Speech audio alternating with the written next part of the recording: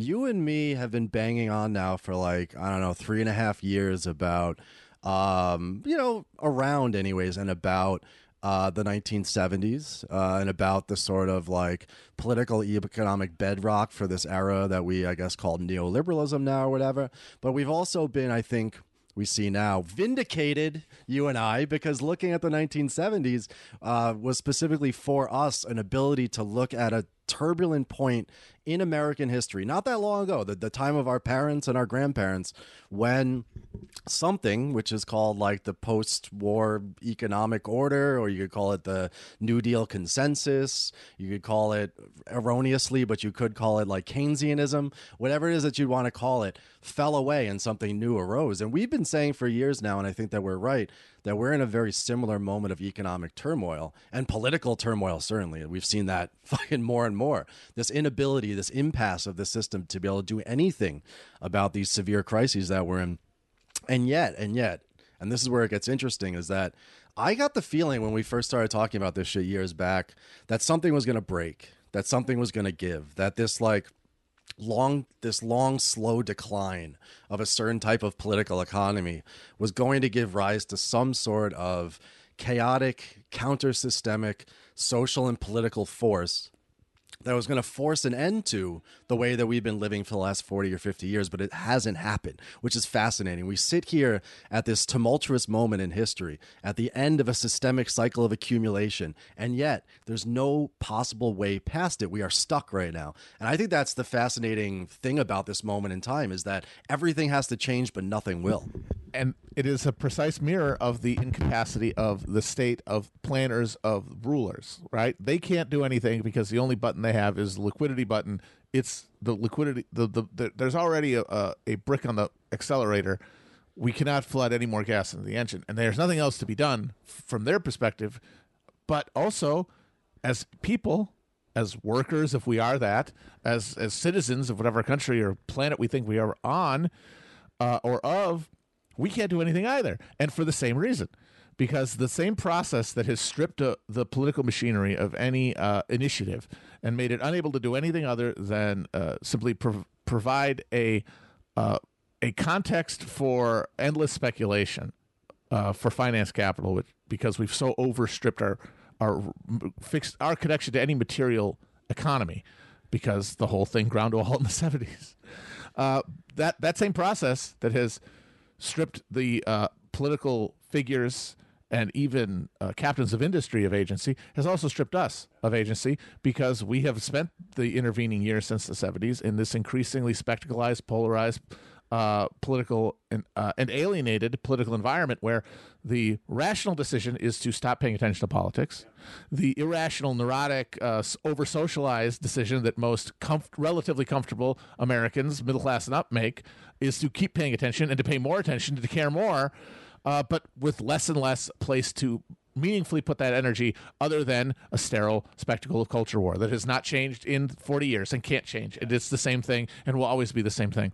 But so that means that in a moment of crisis, once again occurring, there is nothing for any of us to imagine ourselves participating in that could challenge the moment. All we can do is vote harder on a fantasy of either Democrat or Republican deliverance, when neither one of them can change anything, because it is all part of one system that has fully assimilated everything and is now without any either discretionary or democratic resistance to its imperative, which has now reached a terminal crisis point. Yeah, for sure. Like you say, terminal crisis, and that's really apt, because the kind of rubric that we've been thinking about this in terms of is what Nikolai Bukharin back 100 years ago called punctuated the goat. Sorry, Bukharin's my guy. Yeah. Bukharin's great because he was left opposition and right opposition. He was like the centrist. Well, no, but the thing is, he was left and he was right from the same undergirding principles. Yeah, exactly. The undergirding understanding that none of the other ones could admit to, which is that the revolution can't be in Russia. It can't start in Russia. It cannot be national. That means in 1918, you've got to fight you got to keep fighting the war but as a revolutionary war. If you don't have the ability to do that, and Lenin was right, they didn't have the ability to do that, well, then you got to make a deal with the kulaks. You got to make a deal with the peasantry. You have to do that because what he understood, and he'll be called a revisionist to the end of time for this, even though, as you said, he's arguing from the same position.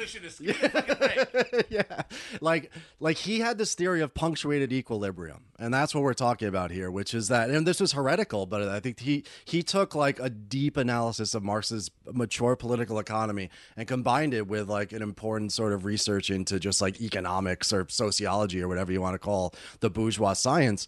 And he came and he said, like, there's these crisis points, right? And they were in one in that period. There are these crisis points where everything turns turbulent, but then capital has this way of rewriting itself. But not rewriting itself, but writing itself again. Yeah. So that like the history of capital there isn't some terminal crisis out there. What there is are these moments of chaos out of which capital reinvents itself and continues. And so that matches great with Giovanni Arrighi's conception in the long 20th century of these systemic cycles of accumulation. He calls it, Arrighi says in the 1980s that the 1970s was a signal crisis for capitalism, and that eventually there would be a terminal crisis that arose. And he was right about that. Our terminal crisis of the neoliberal systemic cycle of accumulation happened in 2008. Yep. But the problem is, and this is central, is that the difference between the 1970s and 2008 to present is that there was, for capital, an antagonistic social force called the working class that was organized not just politically but at the point of production, that could act as a foil and also that could be smashed and destroyed, that was a counterweight to capital's power that it recognized. It recognized its opposite within that. Now, with the working class having been so defeated, the capitalist class itself can't even reform anything because they have all the power, and their own self-interest means that they can't, for example, raise interest rates because there's zombie corporations everywhere. And if they can't borrow enough money to cover their debts, they're going to fall apart. The capitalist class has so much power over politics that actually solving the crisis that we're in right now would mean that the capitalist class would have to take a hit, and they're not going to do it, of course. And there is no antagonistic counter-systemic social force out there, i.e. the working class, to force capital to do what it has to do in order to make itself whole.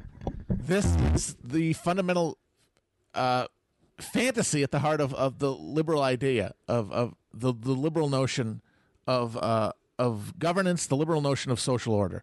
The liberal notion of social order is premised on the idea that humans are in some fundamental way limited by an internal sort of whatever you want to call it, a conscious understanding that prevents them from acting against like abstract conceptions of the state and freedom and liberty and virtue. There are self-regulators, not of everybody, of course, but those who, through deliberate democratic processes of election and power, are selected for it. And so at a crisis moment like the one we're in, people will realize what's going on and change their actions. Deliberative.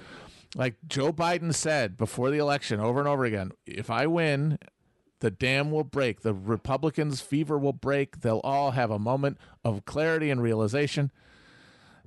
And that's what liberalism is premised on. What the good old historical dialectic will tell you, what materialism will tell you, is that it doesn't fucking matter what any individual wants in any abstract sense. A system does not select for your discretion. It selects for your willingness to do the thing that it has designed the situation for you to carry out. We are just, as humans, we are just bodies between nodes of... yes, we are literally bodies and spaces. If we won't do it, if we as individuals, the liberally conceived individual, in a position of power, if they won't do something because they believe it violates an understanding of liberty, America, whatever abstract notions they have, they will be replaced by somebody who will do it. Right. And if that is the determining factor of who wields power, then it can only move in the direction that the algorithm demands, right, which is profit accumulation. It is only and ever a machine to make profit. It has always been that, but in previous generations, there were there was insufficient technological power. Essentially, humans needed to be in more positions of meaningful authority for the thing to carry itself out, and those humans acted like humans. Over time, though, technology does the things that humans used to do, and you don't need humans to do them. Literally the productive forces. It's like it is Skynet becoming self-aware. James Cameron, one of the great visionaries of American cinema, his notion of Skynet really is a perfect metaphor for capitalism, because at a certain point we are extraneous to the process. And I don't know how anyone can look at an economy that is the size of ours, that is determined by the number of discrete decisions that are put into algorithms and are left to machines. I mean, at this point, at the leading edge of financial the services like your Goldman Sachs, they're literally making trades before they happen. Like, they have figured out a way to make money by trading before trades occur, by traveling through time, by precogging it. They have in that world. Where is there a role for discrete human action? You're there to fucking be meat in a chair and to press a button and to fucking send an email.